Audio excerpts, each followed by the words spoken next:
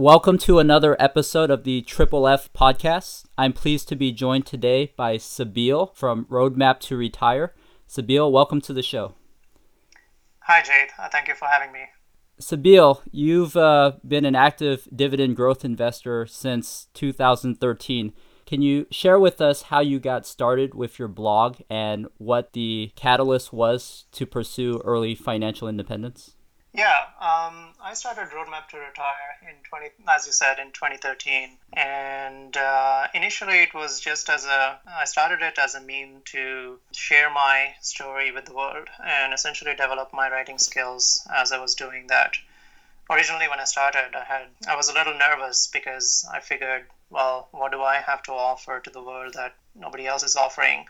But as I started writing more and more, I felt people were actually interested in listening to my story and seeing my perspective on things related to investing. It's been a great experience so far. It's been almost 3 years, and I've enjoyed the journey of blogging every single day. As someone who started the blog myself in 2012, I've kind of always been curious to know how other bloggers are doing it. For me, I used to blog mostly after work. I mean, that was like the only time I really had available throughout the day. And, sometimes I read these other bloggers and they all have full-time jobs. They're really busy. So I was just kind of curious where you find the time and the bandwidth to service the blog, because I know it is a lot of labor of love. Yeah. Luckily for me, I seem to be able to switch back and forth between work and blogging. I do most of my writing in the evenings and on the weekends, but I still stay online and respond to comments during the day, during business hours. My job has been pretty flexible over the course of the last few years. By the way, I work in the tech industry, so I'm in front of a computer all day long. So it allows me to at least take a peek, just make sure if somebody has any questions, I answer them right away, and even respond to comments on my blog. So when you say tech industry, I'm guessing that comprises of kind of working the 9-to-5 rat race, quote unquote, as we usually like to call it. Yeah, although I don't like to use the term rat race, essentially, yes, you're right. I do work a 9-to-5 job, but I still have a lot of flexibility, so I can work from home whenever I want. So a couple of days a week, I just stay home and work from home instead. But most of the time, I'm usually at work, yeah. So what got you interested in the whole concept of early financial independence? Well, I think originally I started reading some blogs out there. A couple of blogs that originally I started following and that come to mind are blogs like Passive Income Pursuit, run by JC out in Texas, my own advisor who's based here in Ottawa where I currently live. So they had laid out their plans of reaching financial independence through dividend investing, and it really spoke to me personally. And before that time, I started investing in high growth stocks and losing money because I was investing in expensive fee mutual funds. And when I started reading up these blogs, I realized the power of dividend investing, and I've never looked back since. And my passive income through dividend investing has been growing every single month after I started subscribing to this idea. And the whole concept of financial independence was fairly new to me when I started the blog. Interestingly enough, a lot of people quote Dividend Mantra as one of the first blogs that they follow, but I hadn't discovered it until I started my own blog and a few months into it. And while I was reading that story, I discovered the whole financial independence and the early retirement. I was on board with that. What was it about dividend growth investing that you would say appealed the most to you? Was it the idea that, you're kind of planting the seeds of, this perpetually growing income stream that regardless of what the markets did, that income would keep kind of coming in like clockwork and keep growing on a regular basis? Exactly.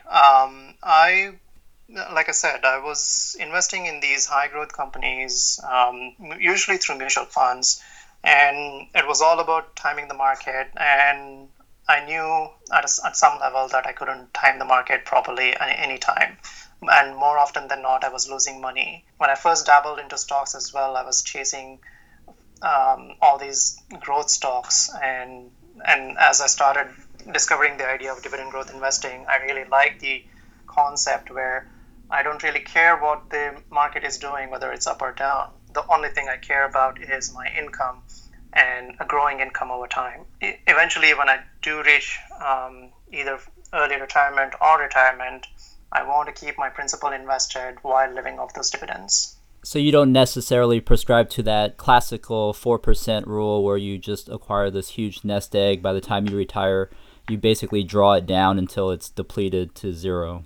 No, I think 4% rule made sense back in the day when interest rates were much higher. In these times, you investing in bond funds and depending on that income is not going to cut it. And unfortunately, just the way the things are right now, we have to invest in dividend growing companies. Interest rates might go up in the future, and I might jump back into investing more into bonds. But at the moment, I just don't see the point of investing in such funds. For someone new starting out, how do they get started with dividend growth investing? I know the sector as a whole is very broad, and even amongst the investors in the dividend growth community, there's not always this consensus agreement on, what the best practices are to go about it. If you were somebody new and you just wanted to get started and educated, where would you begin? Yeah, my recommendation would be to starting off mostly in high quality blue chip companies that have a proven record. So companies which have been around for 50, 100 years, who've been paying dividends for decades and have been growing those dividends year after year. I know some of these companies may not be sexy enough to that you can talk with your buddy over a beer somewhere, but these are boring companies which have been around paying dividends. So look at established companies such as Johnson and Johnson, Coca-Cola, companies like that who've been around. The businesses are easy to understand, and that's my one mantra when I'm trying to invest is I never try to invest in companies where I do not understand the business model. So if a company, I need to understand how a company is generating its revenue and its earnings. And you really can't break it down any more simple than Coca-Cola, right? I mean, that's kind of a Exactly. cult symbol, Yeah. if you will, in our world where basically any country that you go to, I mean, everybody understands Coca-Cola. Exactly. And all you need to do is just look at your own life and see where you're spending your money. What are you doing on a day-to-day basis? Are you going out and eating food? Invest in food companies. Are you paying your bills? Invest in utility companies. That's the way I look at it. That's actually a great point as well, because that's something that's kind of unheralded with investing is, in times of volatility, some of these more boring, like you said, less sexy companies, they actually will hold up a lot better and outperform because they are so stable. Exactly. So every single time there is a financial crisis or a recession, and recession is just a part of the economic cycle. So it's not a matter of if there is a recession, it's just a matter of when. So right now we haven't seen a recession over the last, how long has it been? 6, 7 years? Just Almost about. 8 years. It's just a matter of when the next recession hits us. And in those times, investors will always rush towards safe havens companies or other assets. So investors will always rush and pay their utility bills. So they go to utility companies. They'll go to consumer staples. So those are really good sectors to be invested in. So that's actually a really great segue into this very, I think, important question that, we're all kind of facing, because I don't think it's a secret to anybody out there right now that the markets are kind of overheated. Like you mentioned, we are 7 years into this expansion recovery cycle. When you're formulating your strategy and kind of your thesis on what companies to purchase, is that something that crosses your mind? Because I know some people, they prefer to take the dollar cost average. You just buy shares of these companies on a regular basis. You don't really try to time the market per se. Is that also your own strategy, or are you also more cognizant of the fact at this time maybe valuations might be a little stretched?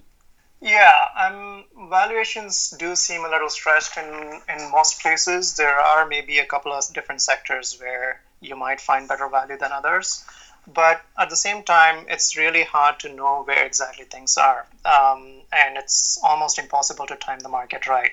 So just off the top of my head, as an example, people were saying in 2013, things were getting too heated up and we're in for a big bear market right around the corner.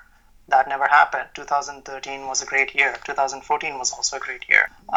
So I think the best course of action for an investor is to stay completely well diversified across all sectors and maintain a solid portfolio. And if you think that you wouldn't want to hold a stock during a recession, you shouldn't be holding it going into an expansion or in the late stages of an expansion. So would you say, a company like Coca-Cola or Procter and Gamble right now, where, like you said, there is a lot of money moving into these stocks because they are safe havens, would now be a good time to get into these stocks, or are you being maybe more selective? You're trying to find value elsewhere. What's your focus right now? I feel like those stocks are a bit expensive. Companies, especially companies in the consumer staples, it's one of those sectors which is always popular with dividend growth investors. And unfortunately, I haven't been able to find really good value in those sectors. And I don't think I've made a purchase in that sector over the last year or so. And companies such as Coca-Cola, Pepsi, Procter and Gamble, they're great companies. I have no qualms with how the business is run at all. But you don't want to pay too much for those stocks either, because your future returns will take a hit if you pay too much right now. In regards to valuations, are there any go-to metrics that you rely on the most? I know with dividend growth investing, a lot of people like to emphasize the history and the track record of the companies. Others are more, keening in on the dividend growth rate over the last, let's say, 5 or 10 years. Other people like to look at the payout ratios, because if that's stretched, then perhaps it's a sign that the company is going to have trouble in the future, making payouts and growing the dividend. Or do you focus more on kind of the financials and the balance sheet, debt to income ratio, free cash flow, and that sort? Yeah, I think you hit almost all the metrics that I look at.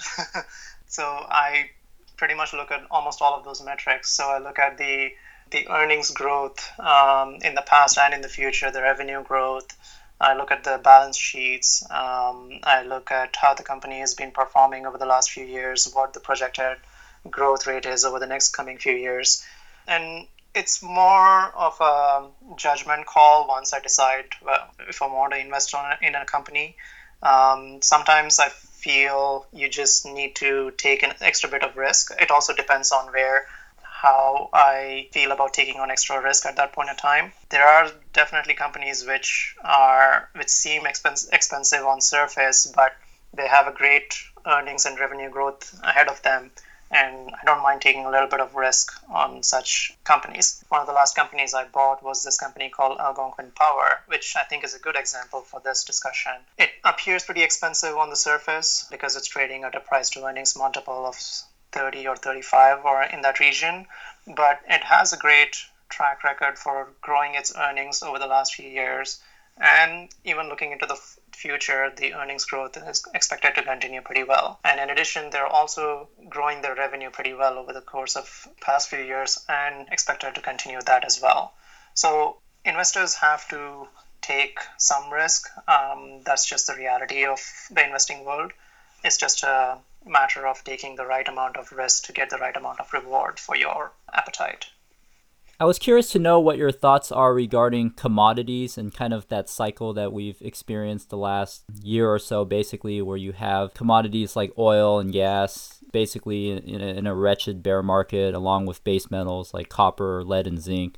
Is that something that enters into the equation at all? Because I know with these type of companies, boom and bust in commodities, those are just regular occurrences. There's really nothing any of us can control. But the fundamentals always look strongest when the commodity itself is starting to get expensive and some would argue in bubble territory. So when they come crashing down, like kind of oil and gas, then the underlying stocks, the fundamentals no longer appear as strong. So how do you evaluate companies such as that? Yeah, so that's a really good question. I don't directly invest in commodities, but I invest in companies which deal with these commodities. So, for example, I own energy giants such as Chevron, for example, and I also invest in some gold producing, gold mining companies. You said it right that it's part of the economic cycle. It goes through its ups and it goes through its down. And right now we are caught in a bear market. But I think it's also important to remember that what's affecting these bear markets, like you have to look online and see the macroeconomic events that are taking place. The weakened demand from China seems to be the driving force in all of these in the bear market for the commodities. And couple that with something like the strong US dollar, which is what these commodities are quoted in. So now you have a double whammy on these commodity prices. So I can't really put where commodities will go from here, just because each commodity is different. But I think I think keeping an eye on the currency market might be your best option to know where exactly you're going. For example, have been looking a lot into gold lately because the way things are positioned right now, it seems like the stock market, the bond market, they're all sending signals of some really bad events coming up in the financial world, and gold is probably where investors will run to, even though it's been said over again and again by a lot of experts that it's a barbaric metal and it does not hold any value these days. But the flip side to that argument is gold is, on the international market at least, quoted in the US dollars, which is really strong. So because I'm based in Canada right now, I am looking into gold as still a valid investment because gold considered and priced in Canadian dollars, I think is still going up. So for US investors, that might not be the same story. They might still see the US dollar bull run continue, which might put some pressure on the commodity market, including gold. But in Canadian dollar terms, I think there's a good opportunity here for us. When you speak about investing in gold, are you referring to buying the physical precious metal itself, or are you referring more so with the stocks and the mining companies? So far, I've only invested using a stock in a mining company. I only own one company right now called I Am Gold, which has taken quite a beating and it's stayed low for the last couple of years, but the fundamentals are still great. I continue to hold this company, and I think it's bound to recover once the gold prices recover. Right now, I'm also considering either investing in another gold mining company or going with an ETF, which I can call to trade in physical bullion if I need to. So there are a couple of options that I dug up recently on my blog, maybe a month ago or so, where I don't need to go buy physical gold and hold it and pay a fee to store it in a safety deposit box somewhere. I can buy these investment vehicles. I think they're called ETRs, exchange traded receipts. Essentially, it's as good as holding physical gold and it's backed by actual real gold. So it's not like an ETF like GLD, which is mostly supposed to be a gold investment vehicle, but it's all just basically paper contracts. I think the one that I know off the top of my head that is backed, it's the Sprott Physical Trust. Is that the one you're referring to? Yes, Sprott is one of them. I can't remember if they have an exchange traded option there, but I know they have a mutual fund which is backed by physical gold. How are you balancing out your portfolio allocation? Because I know for the most part, with gold miners being in this brutal bear market, most of the companies out there, perhaps minus, the gold standard Franco-Nevada, not many gold companies issue out a dividend. So how do you balance that part of the strategy? To be frank, I'm not really exposed that much to gold or to commodities right now. It's a very small percentage of my portfolio. Including all my commodities exposure, I think I'm looking at maybe about 5-ish% exposed to commodities. Okay. As it pertains to oil and gas companies, I was curious to know what your thoughts were, because I know in the last few months we've had these major companies, these really large blue chips like ConocoPhillips and Kinder Morgan, and because of this unforeseen bear market, they've been forced to slash dividends. For a lot of people in the community, that's kind of what you would call a cardinal sin, because with the dividend growth, I mean, one of the key components is growth, and when you're cutting dividends, that's not what most people are signing up for when they first invest in these companies. Does that cause you to reassess the strategy, or is it kind of an opportunity to load up more aggressively? Because when a company is forced to cut their dividends, it could be a sign that the company is actually starting to enter cheap valuation. Yeah, good question again. I think the once a company gets to a stage where they've cut their dividend, the worst is almost behind them, if not already behind them. That's why you tend to see almost a couple of percentage points of rally as soon as you have a dividend cut announcement. If you were nervous about holding a company and wanted to sell it for a dividend cut, the time has already passed when the actual dividend cut occurs. So I went through my first dividend cut in my portfolio in December with Kinder Morgan, and I realized that, well, the worst is over. And looking at the cash flow statements and the balance sheets, with the dividend cut announced, the company was going to be fine over the course of the next few years. It's too bad that companies have to get to a stage where they have to cut dividends. But you have to realize the signals that are sent from the company before that happens. So one of the things that come to my mind is, for example, Chevron. Chevron has did really well for all these years when oil was up. And once the oil prices crashed, after a few months, first thing they got rid of was the buyback that they had on their shares. So that was your first signal that things are not so well. But things were still okay for a while. And as soon as they released the 2015 annual statements, I had to take a good close look at their balance sheets to realize what was going on, because it almost had gotten to a point where, well, they might have to do the unthinkable and actually cut their dividend this year. But so far, things look okay. I think oil price has recovered a little bit, if I remember correctly. But I think oil prices need to go a little bit more higher for these companies to actually survive and do well over the course of time. In my case, I'm on the upstream segment. The only company I'm invested in right now is Chevron, and it's a pretty small position. I think I own just 20 or 30 shares. But I think a better play for the energy segment is going with the midstream operators, mostly pipeline operators, which is where most of my investments are. And I think they're great for cash flow. So companies like Kinder Morgan, and the other one I own is Intra Pipeline, which is a smaller player here in Canada with some exposure in the US in the terminal business. But other companies such as Enbridge and TransCanada are all doing really well. They just raised their dividend last month. So I think midstream players might be a better way to operate in these, to invest in the energy business. So you made a good point with Chevron and how it's important for investors to kind of review the statements and the annual reports and that kind of thing. What would you say to kind of the more retail investor, let's say somebody who buys into the Chevron story because of their track record and 25 plus years, their status as a dividend aristocrat?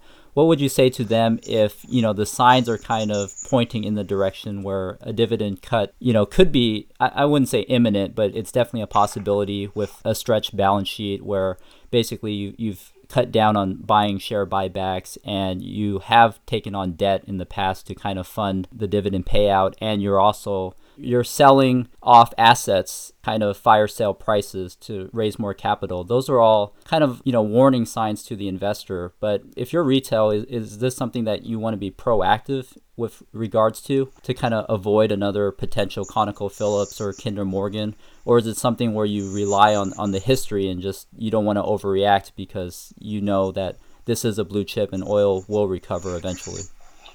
Well, I wouldn't want to say oil will recover forever. I mean, we are moving towards a world where we will be relying less on oil. So my long-term view is oil might be a bit rocky in the short term. Will do fine in the medium term. It'll recover quite well, I think.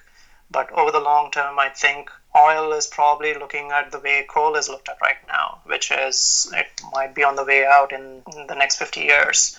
So I think eventually I want to move into a position where I take advantage of those systemic shifts in the whole system. Do you see a bright future in perhaps something like lithium with kind of the electric vehicle revolution that Tesla has started?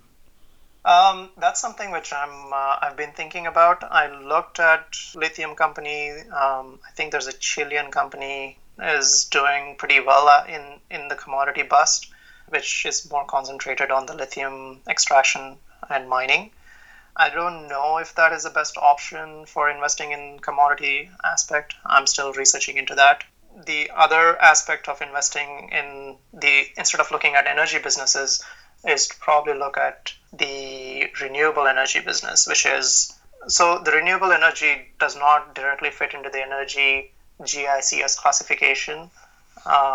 So I think you'll have to look at either basic materials or technology. So I think you have to find the right portfolio mix there if you want to diversify and take advantage of that trend. When you say renewables, does this point in the direction of kind of solar, wind, hydro, geothermal? Yeah, yeah. Any companies you like in that sector that you think are emerging and will eventually be a good dividend growth candidate? The one company I'm looking into right now is a company called Brookfield Renewable Energy Partners. They pay a really hefty dividend. Can't remember exactly how long they've been growing their dividends. Some of the other dividend bloggers have been buying it for the last few months, and it sort of caught my eye. So I've been interested in that company. There are other companies too, such as solar manufacturers or the yieldco companies, but I think solar is still going through its growing pains where companies are going bust and new ones are coming along. I think there are some companies which are more established, such as First Solar, which has a huge investment from General Electric. And I think they have another yield company, or what they call yieldco, in partnership with Sun Power, called 8.3. So I'm trying to evaluate if these are good investments. I still haven't made up my mind. I still have a long way to go in researching these companies. It does seem like we are at the very early stages of the whole renewables game, and who knows, maybe this could be an up-and-coming sector in the future that dividend investors kind of flock to. With that said, how do you stay kind of a step ahead of, where the market is and where the future trends will be? Because it's all too easy if you're just getting started with dividend growth investing, where you want to just buy the solid companies with the strong history. But somebody could have done that with Kodak or something, and you would have had to have seen the writing on the wall where a certain technology or industry is starting to get phased out, and you never want to get caught kind of in that environment where you're investing in a company that doesn't have the longevity. Right. Yeah. So that's that's a very tough position to be in. So first of all, investing in emerging industries is hard to begin with because they don't have a track record. But at the same time, you want to be investing in these companies which are going to be the big players in the future. So I know it's a really hard problem for dividend investors because they don't have the track record, and most dividend investors look towards history for some sort of like a reputation or any sort of track record. But you don't have that with new emerging industries. And the problem is that's just the reality of how things are working out, especially in the tech industry. You have new disruptors who come up and just disrupt the whole entire industry. So as you have more technological developments in solar and wind systems, you have better efficiency, better storage systems, and one of the problems that is causing has a knock-on effect on the utilities business. So companies in the utilities sector are starting to see the effects of these businesses, where people are starting to go off-grid, or at least want to go off-grid. I know they still don't depend completely on the residential market. A big part of the utilities business is industries and commercial market.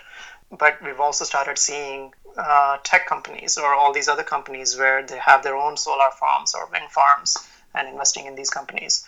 So it's a tough world, and it is hard to identify early risers in these fields. When it comes to overall asset allocation, do you have a kind of hard and fast rule of basically how much to allocate to each sector and how many stocks to own in total? Because I know some people, they don't want to go over, for example, 20 stocks because in their mind it would be kind of essentially recreating an ETF. And then other investors, maybe might not have a limit and they'll buy upwards of 100 stocks in all these different sectors. But some people would argue, how are you going to have the bandwidth to kind of keep track of every single company and that kind of thing? So what's your take on all that? I don't really have a particular number in my mind. I don't want to limit myself to, say, 30 or 50 stocks. Right now, I think I own about 30 stocks. But I also complement my investing with my wife's portfolio, where we mostly go with ETFs. So I have exposure to broad market through my wife's portfolio. I think my portfolio in dividend growth investing and my wife's portfolio in using ETFs for broad market is a good complementary, trying to get the best of both worlds, essentially. So I guess you could say I'm a bit of a hybrid investor.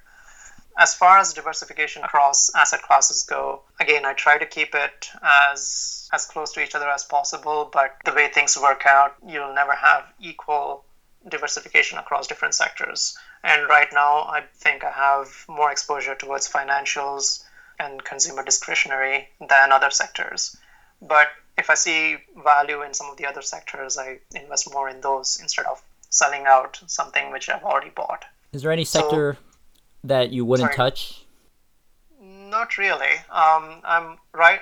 The only investment I'm kind of not very crazy about right now is investing in bonds, which is a completely different asset class. But in equities, I don't really have anything against any particular sector. Although, like I said initially during the podcast, companies in, say, the consumer staples seem pretty expensive right now.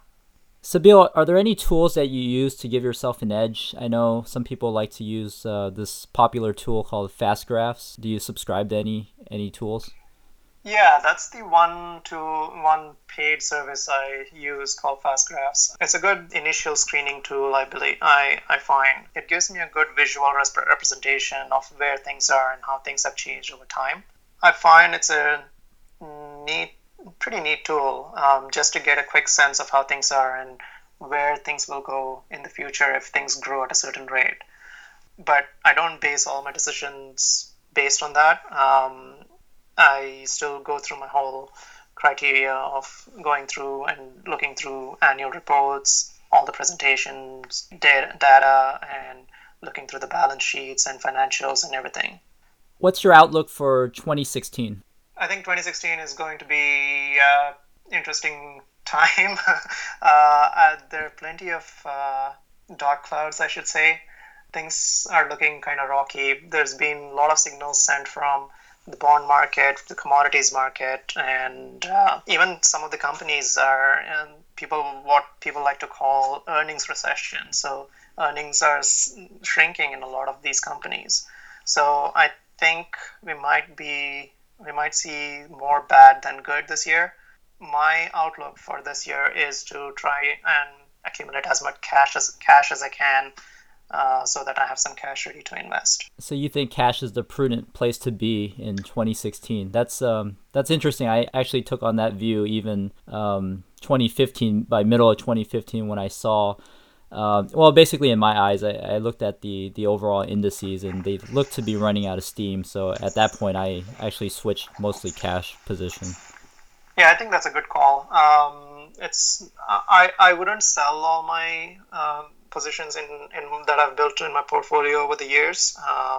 But instead of investing right now, I'm just sitting tight, waiting for better opportunities. As they say, trying to wait for the fat pitches. Sabeel, any last thoughts for readers and listeners? Well, I think we've discussed some really good topics today. I hope everybody enjoyed that podcast. And Jay, thanks again for inviting me for this podcast. Yeah, I'd just like to leave with the thought that investing is a great way to achieve financial independence. And all you need to do is dedicate enough time and read. There's enough literature out there, and try to understand as much as you can and take those right decisions to reach the financial independence. Sabeel, if listeners want to get in touch with you and learn more about your story and your blog, what's the best way for them to do so? Well, I have a contact page on my blog, Roadmap2Retire, so anybody can use that. I'm also very active on Twitter at Roadmap2Retire, so drop me a line anytime. Sabeel, thank you so much for your time. Thanks again.